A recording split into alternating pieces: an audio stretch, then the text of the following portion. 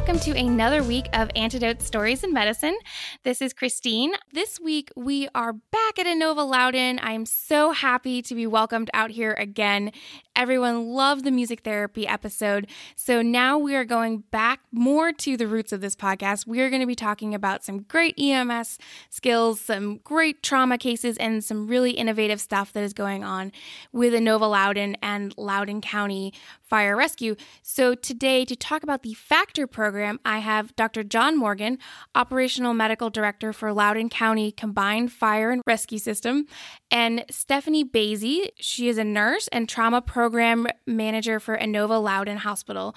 Guys, welcome. Thank you. Thank you. Thanks for having us. And Stephanie, we were just talking off air about your multiple credentials. So I said a nurse, but of course also MSN, CCRN, TCRN, and you were telling me about all these crazy critical care trauma certs you have. Yes. So the most recent one was the trauma certified registered nurse certification. It just came out about 3 or 4 years ago. The great thing about this certification, it actually talks about pre-hospital when the patient gets injured all the way until they go to rehab. So it's a very well-diverse exam just for trauma patients in general, because we don't just look at trauma patients from the beginning of their care. It's a continuum of their care until their rehab. And we also do injury prevention and community outreach with our pre-hospital group to make sure that we can try to lower the trauma cases, but we also have to care for those trauma cases that actually still happen. Sure. But it's a great certification. If anyone wants to do it, you do have to have 2 years of nursing, and especially in trauma or trauma centers. So it's a great one to go to, and it's just new. And the background of the CCRN, I'm just ICU trained, so that's why I have it. But thank you for asking. So how long have both of you been working in emergency medicine, respectively? How did you guys get into this? So I started out volunteering as an EMT in college. Okay. Mid-90s, just to get a little bit of exposure to the medical field. I knew I was interested in medicine and healthcare, and that's where I got my start. And stuck with it through medical school, and then did a residency in emergency medicine in California, and been practicing as an emergency physician since 2003 in the Northern Virginia area. But I've always had an interest in EMS since early on, and have done some EMS work here and there, and became the medical director for the county shortly after I got to a position working in the emergency department here at Inova Loudoun 15 years ago. So actually now 16 years that I've been in the position here. So that's a little bit about my background. Yes. My background, I had many backgrounds, but when I got into the medical field, my mom is a nurse, an ER nurse, and then my father is a physician. So it was kind of in the blood. The reason I went to the ICU route was because at the current time, my mother was the clinical director for the emergency room. So my other choice of going to critical care was to go to the ICU. And then when I moved up here and I started working for Inova for almost 15 years. Oh, wow. I'm homegrown through Inova. I was a clinical tech at Fairfax and then in their trauma ICU. And then I ended up transitioning to being a nurse, and they helped me go through that and all the way up to my master's, which was nice. So when I did trauma, it was great. I came out here, and at that time, Inova Loudoun did not have a trauma center. So I was working in the ICU, and then a couple years later, they became a trauma center. So I was very happy to become the trauma program manager at the time. And it's been great. And the other thing I do here with pre-hospital, because we do a lot of community outreach, is that I'm the clinical EMS clinical coordinator here for Loudoun County Fire Rescue for Inova. So we work very closely with our pre-hospital in general as a whole. So it was kind of nice to work on this program that we're going to talk about today to kind of help the community as a whole together. So before we get into the FACTOR program, which is fascinating, and I actually found out about it months ago through a GEMS article, and I actually shared this to the Facebook group as well, so you all may have seen this, but what does Inova County look like as far as EMS? How big is it? How many resources do you have? ALS versus BLS? What do you guys run? So Loudoun County is a combination system, meaning combination career volunteer. It grew out of an all-volunteer fire and EMS system over the years, but as the county has grown in population quite explosively, Loudoun was number 1 and 2 for many years in terms of population growth year over year. Oh, wow. Through pretty much the time I started in 2003 through the 2000s. The growth has just been explosive as people have moved into the DC area for jobs, et cetera. So we are a relatively young county and therefore relatively healthy in terms of problems that come typically with aging. But we run about 20,000 EMS transports a year. The county itself is right around 400,000 population, but we are a combination system with some very robust volunteer organizations that support our function that are actually critical to our success. Predominantly nights and weekends staffing for the volunteers. Obviously, most people who volunteer in EMS also have sort of a day job of sorts. Yeah. And then the career side more supplements the Monday through Friday day side operations. But there's quite a mix. And it's an interesting challenge as an EMS physician to work with those two groups of individuals. And ultimately, my job is to make sure that really they're all held to the same standard of performance. Right. We train the same, and I oversee the paramedic training programs, EMT training programs for both groups. We have classes that have both career providers and volunteer providers in the same classroom with the same instructors. And so I think that's a nice example of, even though some folks are paid and some are not, they're all professionals, and they all are held to the same standard in terms of their performance. The community expects that, and when someone calls 911, they don't really think about all the behind-the-scenes stuff that goes into a group of men and women standing in front of them there to help. They just know they need help, and they want dedicated professional people to show up and do a good job. And so we want to make that be very, very unapparent to the casual observer. So I think most folks in the community don't really understand, even the ones that live here, how it all works behind the scenes. Right. But I think that's a good thing that they see the end result of their service and the excellence that's provided. Yeah. So that's a little bit about the system that we're in. Yeah, I remember from my days that the nights and weekends were usually when you had some of the most critically sick people. Some of those big traumas were happening then. Yep, so absolutely. Those volunteer providers definitely need to be on their game just as much as the career providers. And do you staff all ALS ambulances, or are they a mix of they're all ALS? No, they're not. We do have a tiered system with both BLS ambulance transports with EMT level only, and then we have paramedic involvement as well. And we're also dipping our toe in the water a little bit with the advanced EMT certification, which is sort of a newer... Yeah. It's a nice intermediary. Yeah. It used to be called intermediate. Right. So we historically have had a lot of intermediates. The intermediate certification kind of is phasing out in the country nationally. But the bottom line is it's a heck of a lot of work to become a paramedic and to stay proficient as a paramedic. Yeah. And my personal opinion is the more paramedics you have, you kind of dilute out the skill set a little bit. There's only so many invasive procedures to go around in any given county on any given day, and you want people at the paramedic level to get frequent touch time for those skills like intubation, airway management, or other invasive things. And having a smaller but core group of highly qualified paramedics is the vision I have to try to maybe expand the base of advanced EMTs a bit more. So that's something we're moving towards in our system as well. And there's a lot of calls that don't need the paramedic level of intervention. They need fluids and the advanced or intermediate level, and they would be very well managed with that. It's just very interesting to see something that's more, you said it's not a rural area, but it's a larger, not a dense urban population.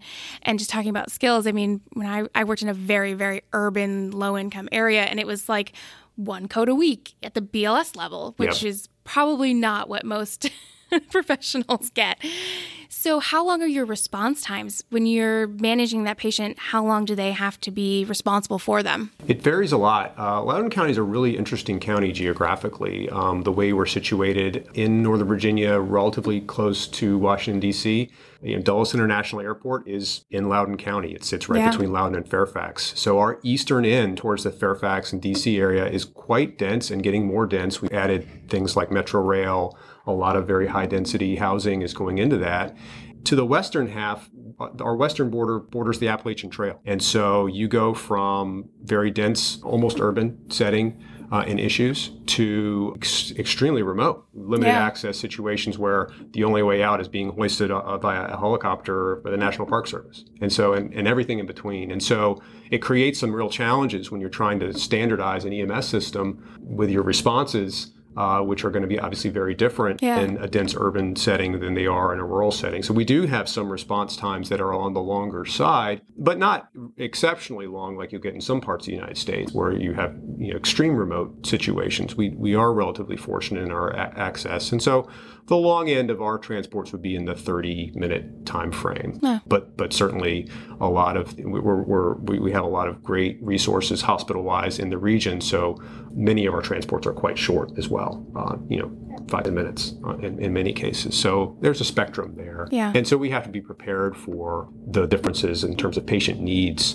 depending on proximity to a hospital in general or a trauma center. We also have freestanding ERs, which are an interesting creation. Yeah, I saw that.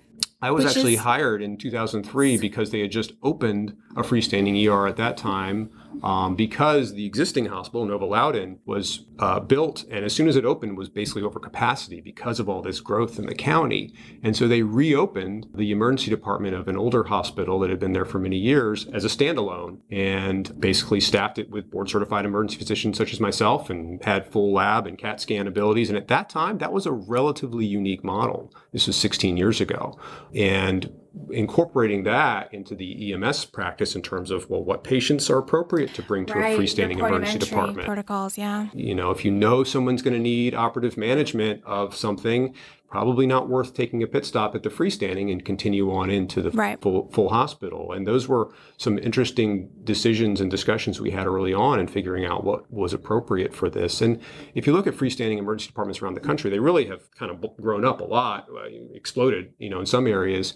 And some are treated more like an urgent care in terms of, EMS doesn't bring patients there at all. Ours, on the contrary, we take a lot of EMS volume there and very specific exclusion criteria of things that should not go there. But for the most part, we've had a good working relationship with EMS and serve as a vital part of the EMS system with both the hospital-based emergency department and the freestanding. I could ask you a million questions about just the general policies and how you guys are running, but I really want to talk about the Factor program. So this came out after a particularly difficult call. Is that correct? And a extended extrication.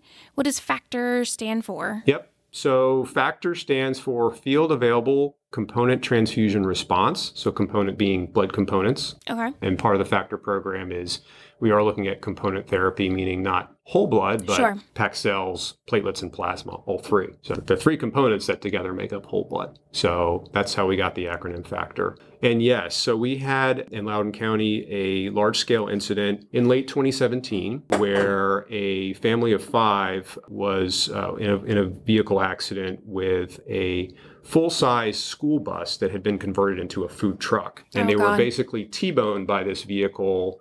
Their vehicle was pushed by the bus up against a guardrail, and then the bus ran up and over it and literally ended up on top of it. And so they were obviously heavily entrapped. Yeah. And one individual, the driver, the mother of the family, was unfortunately killed in the accident.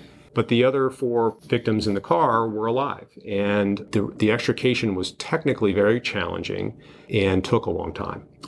Took in excess of 3 hours. Wow. Okay. So we had, because of the location and the entrapment, we had brought in air medical resources. We had brought in helicopters for each of the patients. 4 helicopters were landed and staged near the scene with the anticipation that once these folks who were critically injured were extricated, they would be brought to regional trauma centers. And just to pause, what is Nova Loudoun as far as the level of trauma center, and what are your trauma center resources for these patients? Yeah, so Nova Loudoun is a level 3 trauma center. Mm-hmm. Trauma centers are 1, 2, and 3, with 1 being the highest and 3 being, there's a slightly lower designation. There's 4s and 5s. They're pretty nationally. Rare. So most of your 1, 2s, and 3s. So 3 is sort of the kind of the entry level trauma center designation. It's more. Stephanie can speak to that. It's more mechanism of injury. Someone was kicked by a horse, or someone fell downstairs, or there was something, but there's really truly no obvious injury, and then they're hemodynamically, so their blood pressure and vital signs are normal.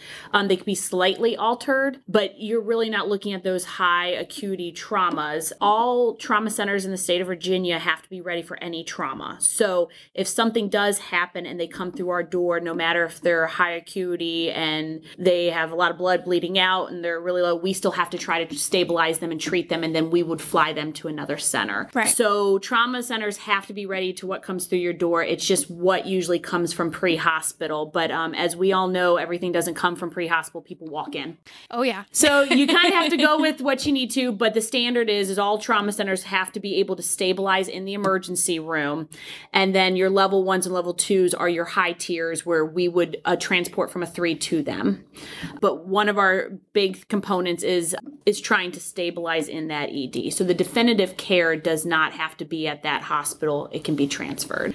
I know our goal is in the future is to become a level 2, so we can be able to keep everyone trauma patients inside the county. So we are currently working on that to achieve that goal. Obviously, a lot of the decision making of where a patient goes depends on what your resources are as a region. Right. And so there are places where the only thing around for many, many, many miles might be a 2 or a 3 trauma center, and they're going to get all the trauma. Right. And it's going to get brought there and stabilized and potentially transferred out as appropriate. In our region, we're fortunate. We have a few different locations. We have 2 level 2 trauma centers, 1 level 1. And us as the level 3 at Inova Loudoun, just in Northern Virginia. Obviously, Washington, D.C. and Baltimore shock trauma. There are many other options as well by air.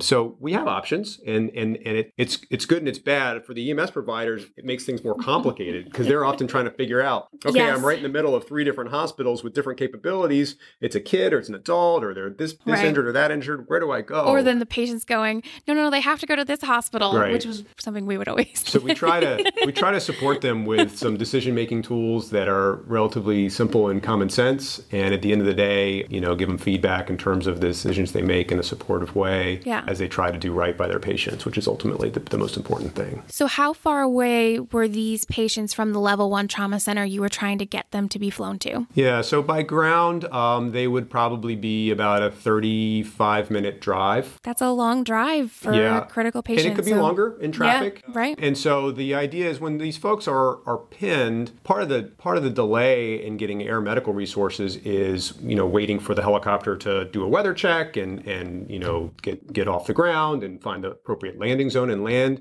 So when they're pinned in the vehicle, they're not going anywhere for a while. Some Right. of those delay factors on the front end are as important. And then once they're out, we really want them evacuated as soon as possible. Yeah. So we do tend to use more helicopter resources in situations, especially in our more rural parts of our county when somebody is trapped, versus if they're not and we can extricate them very quickly, let's just get them in the ambulance and get going down the road to the trauma center. Yeah. That tends to be how we look at it. And of course, looking at the overall scale of their injuries and whether they need that level of evacuation. That was the background of this particular call. So it's taking 3 hours for them to be extricated. I imagine this is a hugely technical fire department response for just the extrication and getting them out. You were at the scene, is that correct? Yes. So I was requested to the scene because they were trapped, and they're basically to provide support as an EMS physician to the operations that were happening, both on the technical rescue side to support the team, but also for any potential issues with the patients in terms of things that may exceed the scope of a paramedic. There are certain interventions as an EMS physician that I have in my toolbox that our paramedics don't. And for the most part, our men and women who are paramedics or EMTs, they are empowered to do everything they need to do 99.9% of the time. And so mostly I'm there as a support role for them. But there's a few things I can bring to the table if need be in terms of some additional interventions that might be needed. Do they do chest tubes, do your medics? They do not do chest tubes. They could do needle decompression, but chest tube might be a example of that, or other invasive procedures. Sure. So you decide that you're administering blood while they're entrapped because you had mentioned you had some blood on the helicopters. Is that right? That's correct. So we had 4 patients, 4 helicopters, and each of those helicopters actually carried a limited amount of blood with them, and it was being used on these folks. And The concern was, given the length of the extrication time that we were anticipating, that we were going to exhaust that blood supply on the scene and we're going to run out. And they were sick enough and in hemorrhagic shock that we were wanting to potentially look at other options in terms of what we could do to bring more resources in terms of blood to that scene. So what does that decision-making process look like? When do you realize we don't have enough blood? What are we going to do? Because this is very much outside the box, and EMS is so protocol-based, and as a physician, you don't have to follow those as much. But for the EMS world, it's you have what you have, and you can't really go outside that. So how do you break out of that protocol box of response? So it was a suggestion by one of our deputy chiefs on scene named Micah Kiger, who said, "Hey, Doc, what do you think about asking the hospital if they can send more blood?" And at the time, it was sort of one of those, yeah, let's give it a shot type of decisions. Sure. We knew the extrication was going to take some more time, and that the resources we had were running out, and so it really was the only other alternative we had, other than just let's use more normal saline on folks, which there's a lot of evidence is not a good idea in trauma. Limit that as much as you can. And so we really didn't have a lot of choices, and so I agreed that it sounded like an option, although I was not sure it was going to work, because as an emergency physician working in the hospital setting, I know there's a lot of regulation and restrictions in terms of the blood bank and releasing blood even to the emergency room in an emergency. Paperwork, things to sign, phone calls to make to tell people, yes, this is what we need. And so I kind of gave it a 50-50 shot of us actually getting blood to come from the hospital because we really didn't have a plan for that in place. It's not anything we'd ever done before. So I just didn't know. But, never hurts to ask. And so game time decision, I called one of my colleagues in the emergency department who was working and said, "Hey, this might sound a little crazy, but here's my situation. And I was wondering if maybe you can work with me to, call up the blood bank and see if they'd be willing to release blood to this incident for ongoing resuscitative efforts here." And that was it. The request was made. And then I hung up the phone and went back to work with the crews on scene. And at some point, it was hard to keep track of time, but a cooler of blood showed up. It just appeared. And I was like, "Well, that worked." It's got a little mosquito on him. It was kind of an interesting moment, and I think made an impact in the outcome ultimately. And so it was an opportunity for us to review what took place, and then maybe make that as a more formalized program if we had a similar incident, in the future. How much blood showed up? How much did you end up using on these patients?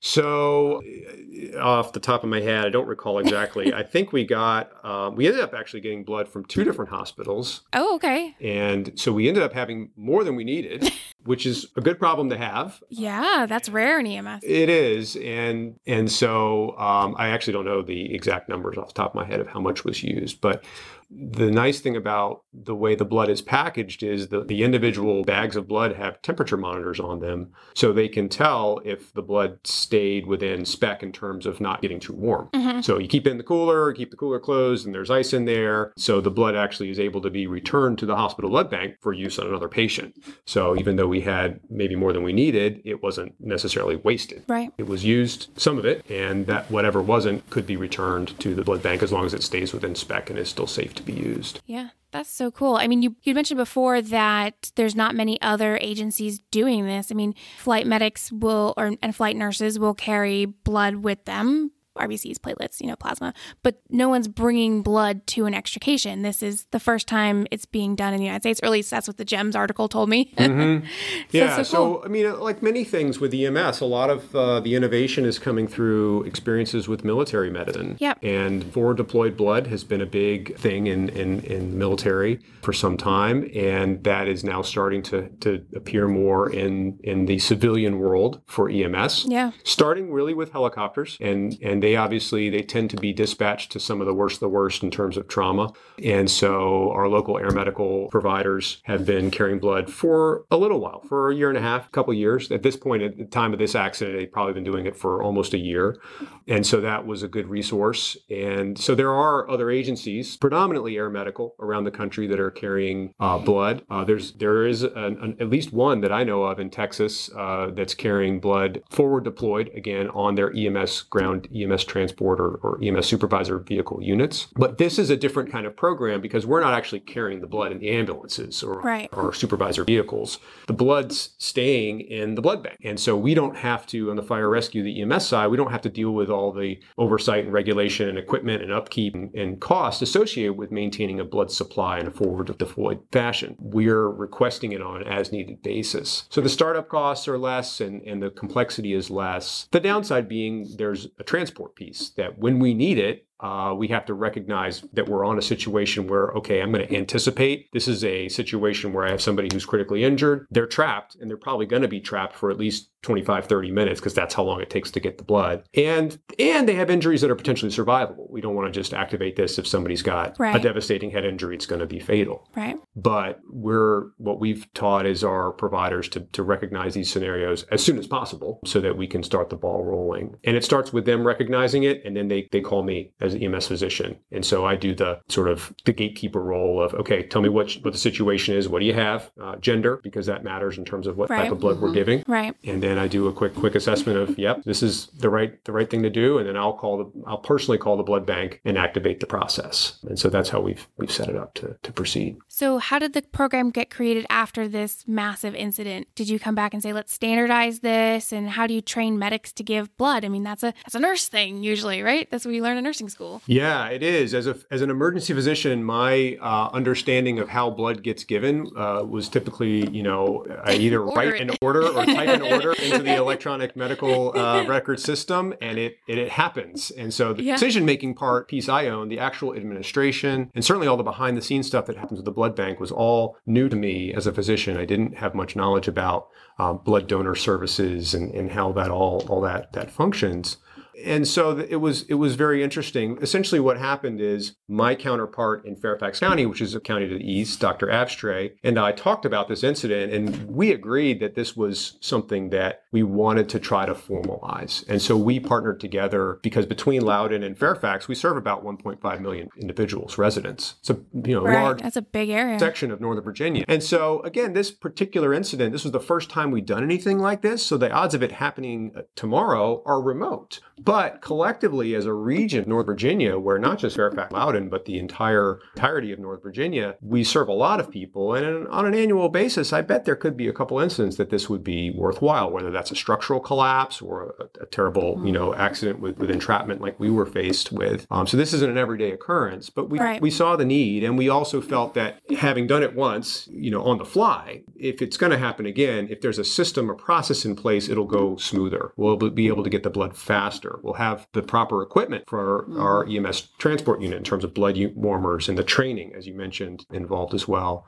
So it took the incident was in September of 2017, and we went live with the program in January of 2019. So it took a little over a year of planning, discussions, working very closely with hospital partners, the blood bank, lawyers obviously get involved at some point when you're talking about things that are a little different than people are getting used to. So it took some discussions and negotiations in terms of working through the challenges and logistics and training, equipment purchase. But at the end of the day, it was a really wonderful partnership with a lot of different stakeholders in the region. The hospital partners, the blood bank and blood donor services, the community. We ended up getting a lot of the equipment for the EMS crews donated by community organizations who saw the need and the benefit of a program like this. Our regional EMS council, the Northern Virginia EMS Council, was a partner in that as well. So it really brought a lot of stakeholders together, and pretty much universally, everybody was like, this just makes sense. It's a good idea. Yeah. It's going to potentially help save lives. And so even though it's not something that's a typical way that we use blood from the hospital blood services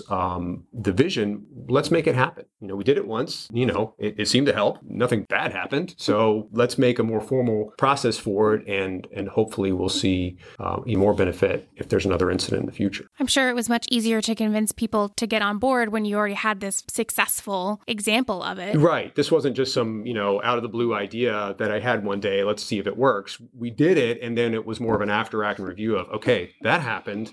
What do we learn from this? Yeah. And this was a tragic incident. Family affected was obviously devastated by the impact on them.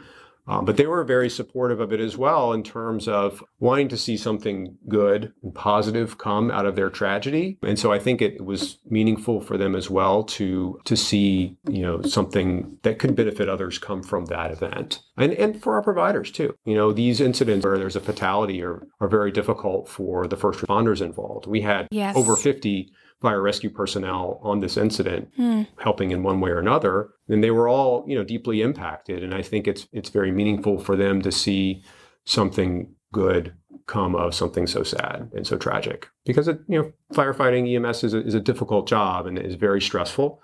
And we see a lot of tragedy, and feeling that we can have some power and some control to make good of tragic situations, I think it gives hope. Yeah, and those extended extrication calls are always the most difficult because you're pausing that go response you get in EMS where you're in there, you wrap them and you leave and you hand them off. But there you're sitting there watching someone suffer for a long period of time. So I'm sure knowing, okay, we've got more blood coming, we're doing all this stuff was helpful for them to feel, that they were making a difference for these patients because it's really hard to deal with trauma day in and day out, much less that kind of significant trauma. Absolutely. So what kind of training do your EMS providers go through to learn how to give blood? If someone joins your service, what's the course? So I recognize that giving blood it's relatively straightforward and simple procedurally, but there's a lot of little bits and pieces that are very important. Yes. And I'm a big believer in trying to keep things as simple as possible. And at the end of the day, we decided to give the specific training on the administration of blood to a smaller core group of our EMS supervisors, our EMS captains, who, recognizing that there's an inherent delay of when this blood's going to get to the scene based on how we've set things up.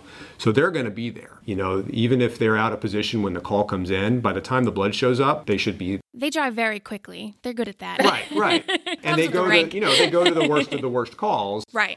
And so we have 2 EMS supervisors on duty 24/7. And they're serving a 520 square mile area of the county, which is a large geographic area. Yeah. But so we trained that group. So we're talking 12, 13 individuals who got the core intense training, really hands-on, how to use the warmers, transfusion reactions, all that, educational knowledge. And we worked with the hospitals, emergency department, educational personnel to provide that, because we said, well, who's the experts on hanging blood? Not Dr. Morgan, Yeah. Again, I just order it and it happens magically. We need the trauma nurses who are really the subject matter experts who deal with this process day in and day out to really come in and give us the real answers in terms of, how likely are we to see a major transfusion reaction? And, transfusion reactions, a lot of the bad ones, which are rare, fortunately, extremely rare, the symptoms often mimic what you would see in a crashing trauma patient who's bleeding out. Right. Shock, hypotension, respiratory distress, all these things that are going to be really tough to distinguish between what's happening from the blood I'm hanging versus the individual who's severely traumatized. And especially it's different to observe all of these things when you're in a car that's crushed and it's probably at nighttime, and it's much easier in an ER or a floor. And there are certain things CCU. that just aren't practical. Well, let's take a temperature every 15 minutes, and that's not going to happen. So I don't think I ever had a thermometer on my ambulance. Right. So we tried to provide an education that was realistic in terms of, okay, we'd like to have the following, but consent. Consent for blood is a big thing in the hospital setting. But in this situation, for the most part, we're going to assume that these folks are in a state where they lack capacity to provide consent for blood.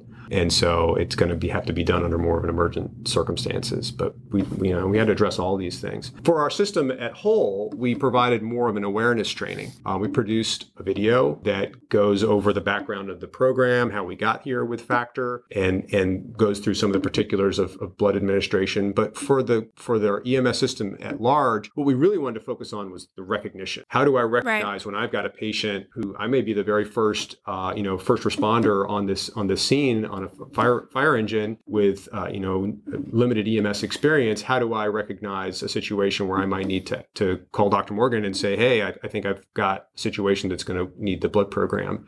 So that's what we focused on for the system at large. And for our ALS members, recognizing that they could end up being in that support role. So the EMS supervisor being the subject matter expert on administration, they're going to need a second set of qualified hands to help with vascular access, IV, IO, as well as the actual administration of the blood and checking out the products when they get there to make sure that the right type. The 2 checks and that kind of stuff.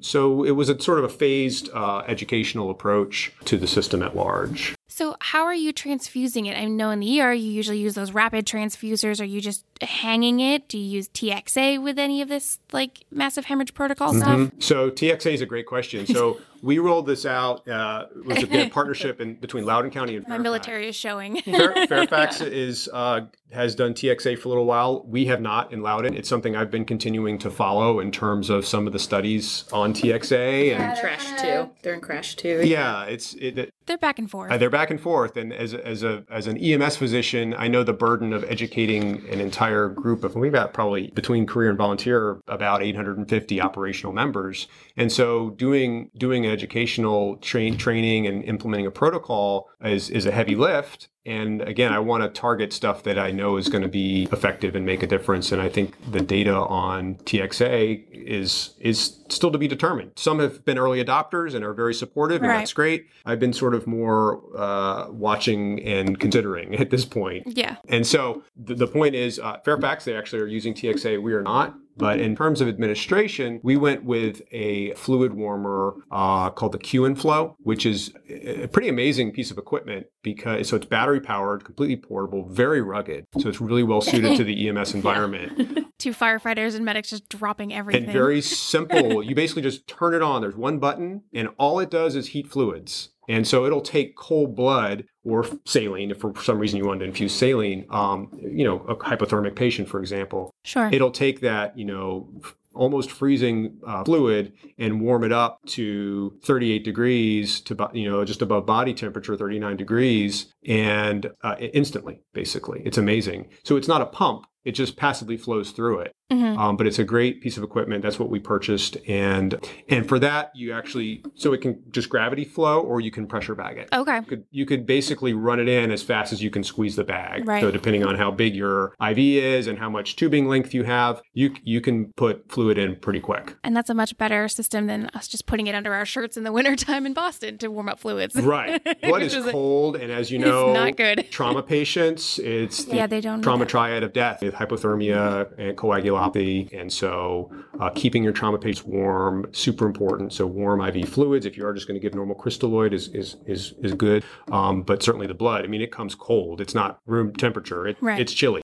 And so cold. You don't want to do that to your trauma patients for sure. So having a good, robust fluid warmer was a big part of the program and a big part of the equipment cost that got us this off the ground. Will you give like a 30-second explanation of TXA for anyone that doesn't know what it is?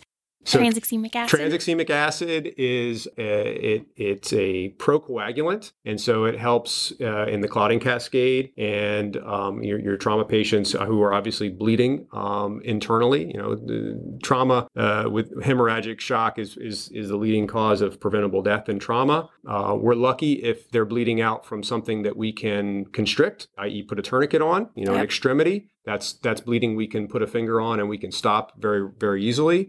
When it's internal, then it gets tricky. And so we can't, put a finger on a bleeding liver or spleen or bleeding into their chest. But medications like TXA that can help improve the likelihood of clotting could be beneficial. Theoretically, right? The downside is you could cause a stroke or a pulmonary embolism or some other complication. Or a heart attack, And it's a risk-benefit calculation. And again, the evidence is emerging on TXA and has been for some time. A lot of very interesting, compelling studies on it. So we'll see. I'm sure more to come on that medication. And my understanding as well as TXA is it's not just the bolus dose they get in the field.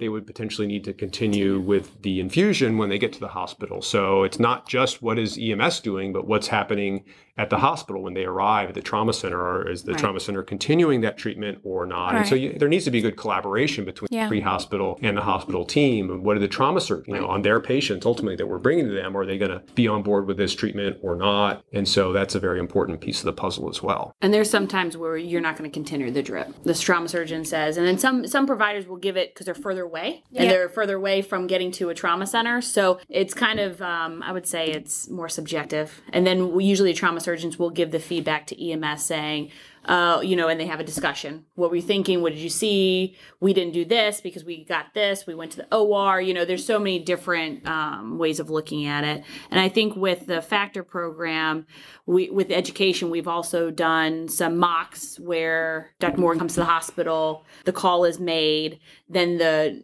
nurse will come out of the trauma room with the warmer backpack, and then lab will come. Someone will run down to lab, pick up the 3 boxes, and then bring it to the door. So we've done times to figure out how long it will take that. And I think we were to 7 minutes. Yeah. Oh, wow. Yeah, 7 minutes. It's very fast, which again was a bit shocking because, again, having worked in the emergency department for many years, you would request blood and it might take some time. And so we were able to get the process down to such an expedited way. And we didn't talk much about what's in the components, but basically this is a massive transfusion protocol. So for folks who are familiar with the hospital setting, there's what's called a massive transfusion protocol where if somebody's really bleeding out or presents in hemorrhagic shock, you can request a very large amount of blood to be brought to the emergency department immediately for immediate transfusion.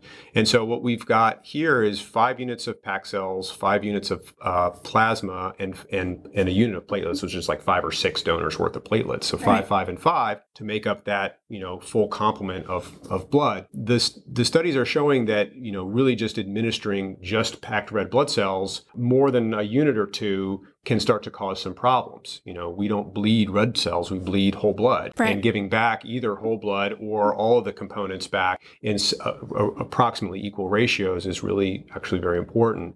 And so that one of the barriers to this process was this hospital, Nova Loudoun, only had frozen plasma. Correct. So frozen plasma is nice for the blood bank because it lasts, a year or two frozen, but it takes 45 minutes to thaw. And so that was a deal breaker where we can't wait around for 45 minutes for the plasma to thaw. So we were like, well, maybe we can thaw it while it's en route. Can we get some sort of, super duper warmer that would work for EMS? But at the end of the day, we were able to collaborate with the blood bank at the hospital and get them to stock liquid plasma. So it's ready to go instantly. Nothing's needed. They just pack it in the cooler and monitor its temperature. And so they were able to keep that on hand, which benefits the time. So we were able to get to those ridiculous, literally from my phone call, I'll call the blood bank and 7 or 8 minutes later, the blood is in coolers by the EMS entrance ready to go, which is crazy fast. That's really insane. Yeah. And so we were able to demonstrate that works not only here, but similar process at Inova Fairfax Hospital at their level 1 trauma center, same exact process. So we have 2 sites available to serve the population center of the Northern Virginia region. And so if those trauma patients are getting platelets and plasma early on, maybe they don't need something like TXA because they're potentially going to clot. Right. And the other thing I think is really an interesting piece to consider is, you think about, are we wasting blood by having it in the EMS setting where we need, blood is in short supply and we're constantly looking for more blood donors because of that. So we don't want to waste this important, precious resource. But there's some suggestion that if we get blood to patients sooner who need it, they may actually need less blood product. Right. Ultimately, if you look at a trauma patient that consumes massive amounts of blood products throughout their entire course of hospitalization because they get coagulopathic and acidotic. Saline fluid initially in the field. Yeah. Yeah, dilute. Because they get so sick, they end up needing more. Right. Perhaps if we give them blood earlier on, we may avoid that. Now, that's theoretical. Really, we want to make our decisions based on data. We want to see outcomes from these agencies, these helicopter agencies that are using blood in the pre-hospital setting. We want to see them show improved outcomes to really feel that these pre-hospital EMS civilian blood programs will save lives like the military programs have shown they can. So that's still emerging. And so I think there's been a lot of some pushback within the EMS community about, is this the right thing to do? Does this make sense? Right. In terms of ultimately what we're all most interested in, which is improving outcomes. And so where's the program going from here? I don't want to take up too much of your time, but are you studying any of this? Have you been able to use this since that incident? So we haven't had an incident yet. Right. We haven't had a deployment. Which is good. Which is good and, Right. and bad. I want to see it get used, but I'm, obviously... You don't want that situation. we don't want that situation to happen. We know it will come. And there's been some nice corollary benefits in terms of now liquid plasma is available in the hospital setting. So if we have somebody with a hemorrhagic stroke who's on blood thinners Right. and needs FFP, but before we had to wait 45 minutes, now it's available instantly. So there's been some side benefits to... It'll get used, yeah. So we were as a level 3, there's certain blood components you don't have to have. And as we transitioned, we ended up getting every single component, but it did end up being a factor when you have to thaw. Yeah. Usually level 1s will have thawed FFP just because they use it so often and they are higher acuity. Here we did not have that opportunity. So this program benefited the patients, the EMS, and the hospital. So it worked out well. And I think the other component that we've seen across the state and why some people can't have this happen is because they don't have a local donor services. So Inova Donor Services was able to focus with the region that we cover, and we were able to do it within like a year and a half is miraculous. Because if you're working with a national, you take the blood away from the trauma center and there's no blood left. Yeah. How are you going to supply it back? So the great thing about Inova Donor Services, they have a local, ours is 7 miles away. So EMS can have the blood to treat the patient in the field, but we can get more blood quickly. So you're never going to lose any blood in the trauma centers because we're able to get it back in.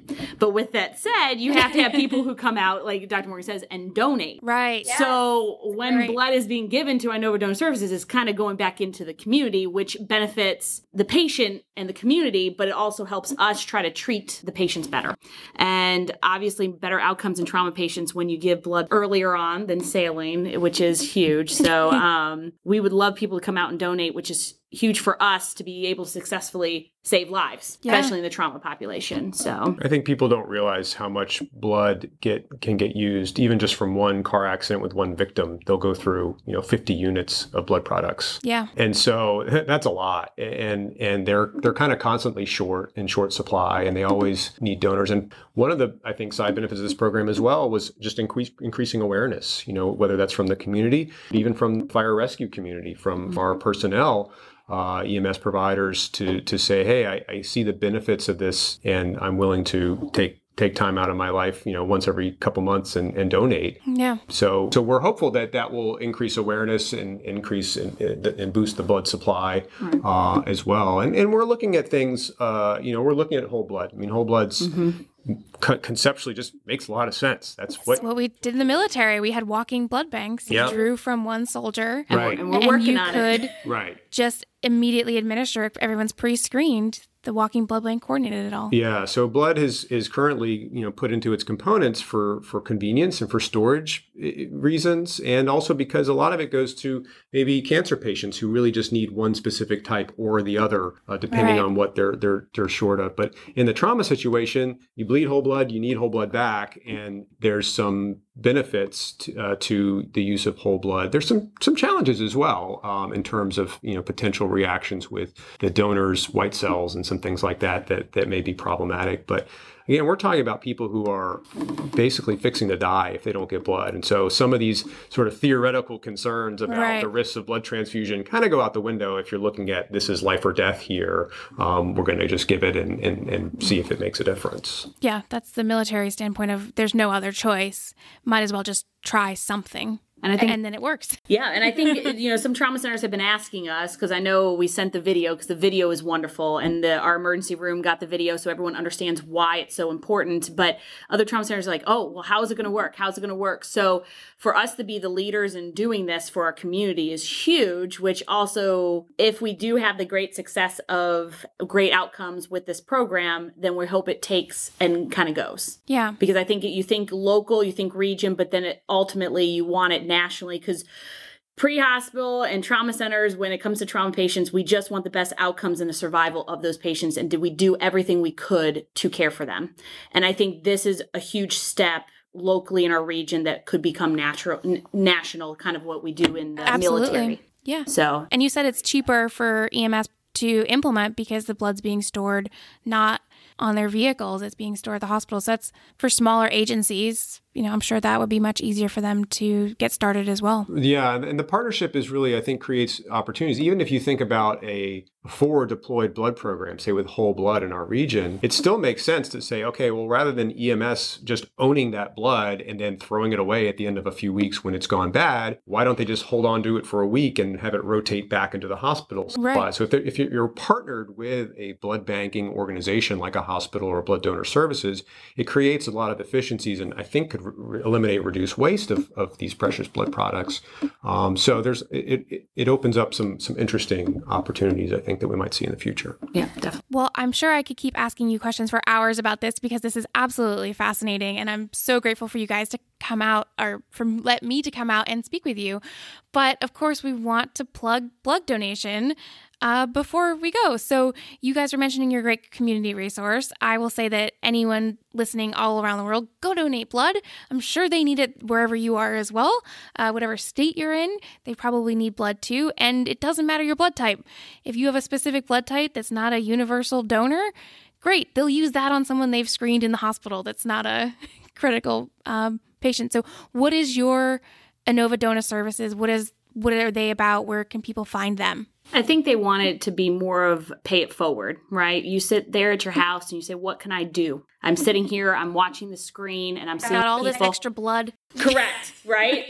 What can I do? So when you're sitting there watching the TVs and you're seeing something traumatic happening, like shooting at elementary or anything like that, you ask yourself, what can I do? What you can do is pay it forward. Everyone needs blood some way, somehow. So if you're able to save a life by knowing you've gone into donor services, locally it's Inova Donor Services, you can go in, give that blood, and then you can save someone's life. And I think that's paying it forward in a way that is something that people don't think. It's thinking outside the box. Right. So I think that's huge. And then, of course, one single donation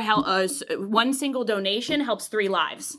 So again, it's not just 1-to-1. It's also 3 other lives that you can save. So I think that's huge. It's just getting up and going there and finding out and then being able to know that you save lives every day.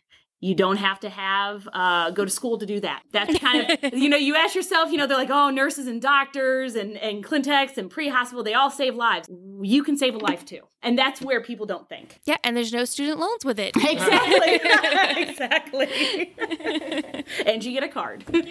Yes. And we had just released the episodes about the Boston Marathon bombing for my listeners, and a lot of those runners went right to Mass General or the local blood banks and donated even after the marathon. So, I mean, if those guys can do it, then you can donate as well. And I think it helped a lot of those runners feel like they were contributing to this massive event that just happened. So you can do that whenever you're feeling like you want to help. And that's a great way of looking at it, paying it forward. So is there anything else that you guys want to touch on before we wrap up? No, I think it's just, let's watch and see. I think great things are going to happen. I think the partnership is huge. This was a huge partnership that you don't get to see across the nation. I think we keep on working together with training each other. EMS trains nurses and we train EMS. So we want to see it grow. And I think this is just a stepping stone of where we're going to go. Yep. So we're all working towards the same ultimate goals to benefit the patients, and if we get things, right in the pre-hospital setting, it makes their job easier in the hospital, and ultimately their goals are the same as ours in terms of outcomes. So it's a good partnership. Well, thank you guys again for taking the time to speak with me. Anyone that wants to get in touch with me, they can reach out to antidotespodcast@gmail.com. Facebook is Antidote Stories in Medicine Podcast. Of course, Twitter is Antidotes Pod, and Instagram is Antidotes Podcast. So again, thank you to Peter Hopkins, our custom intro music, and we will see you all next week. Have a good one.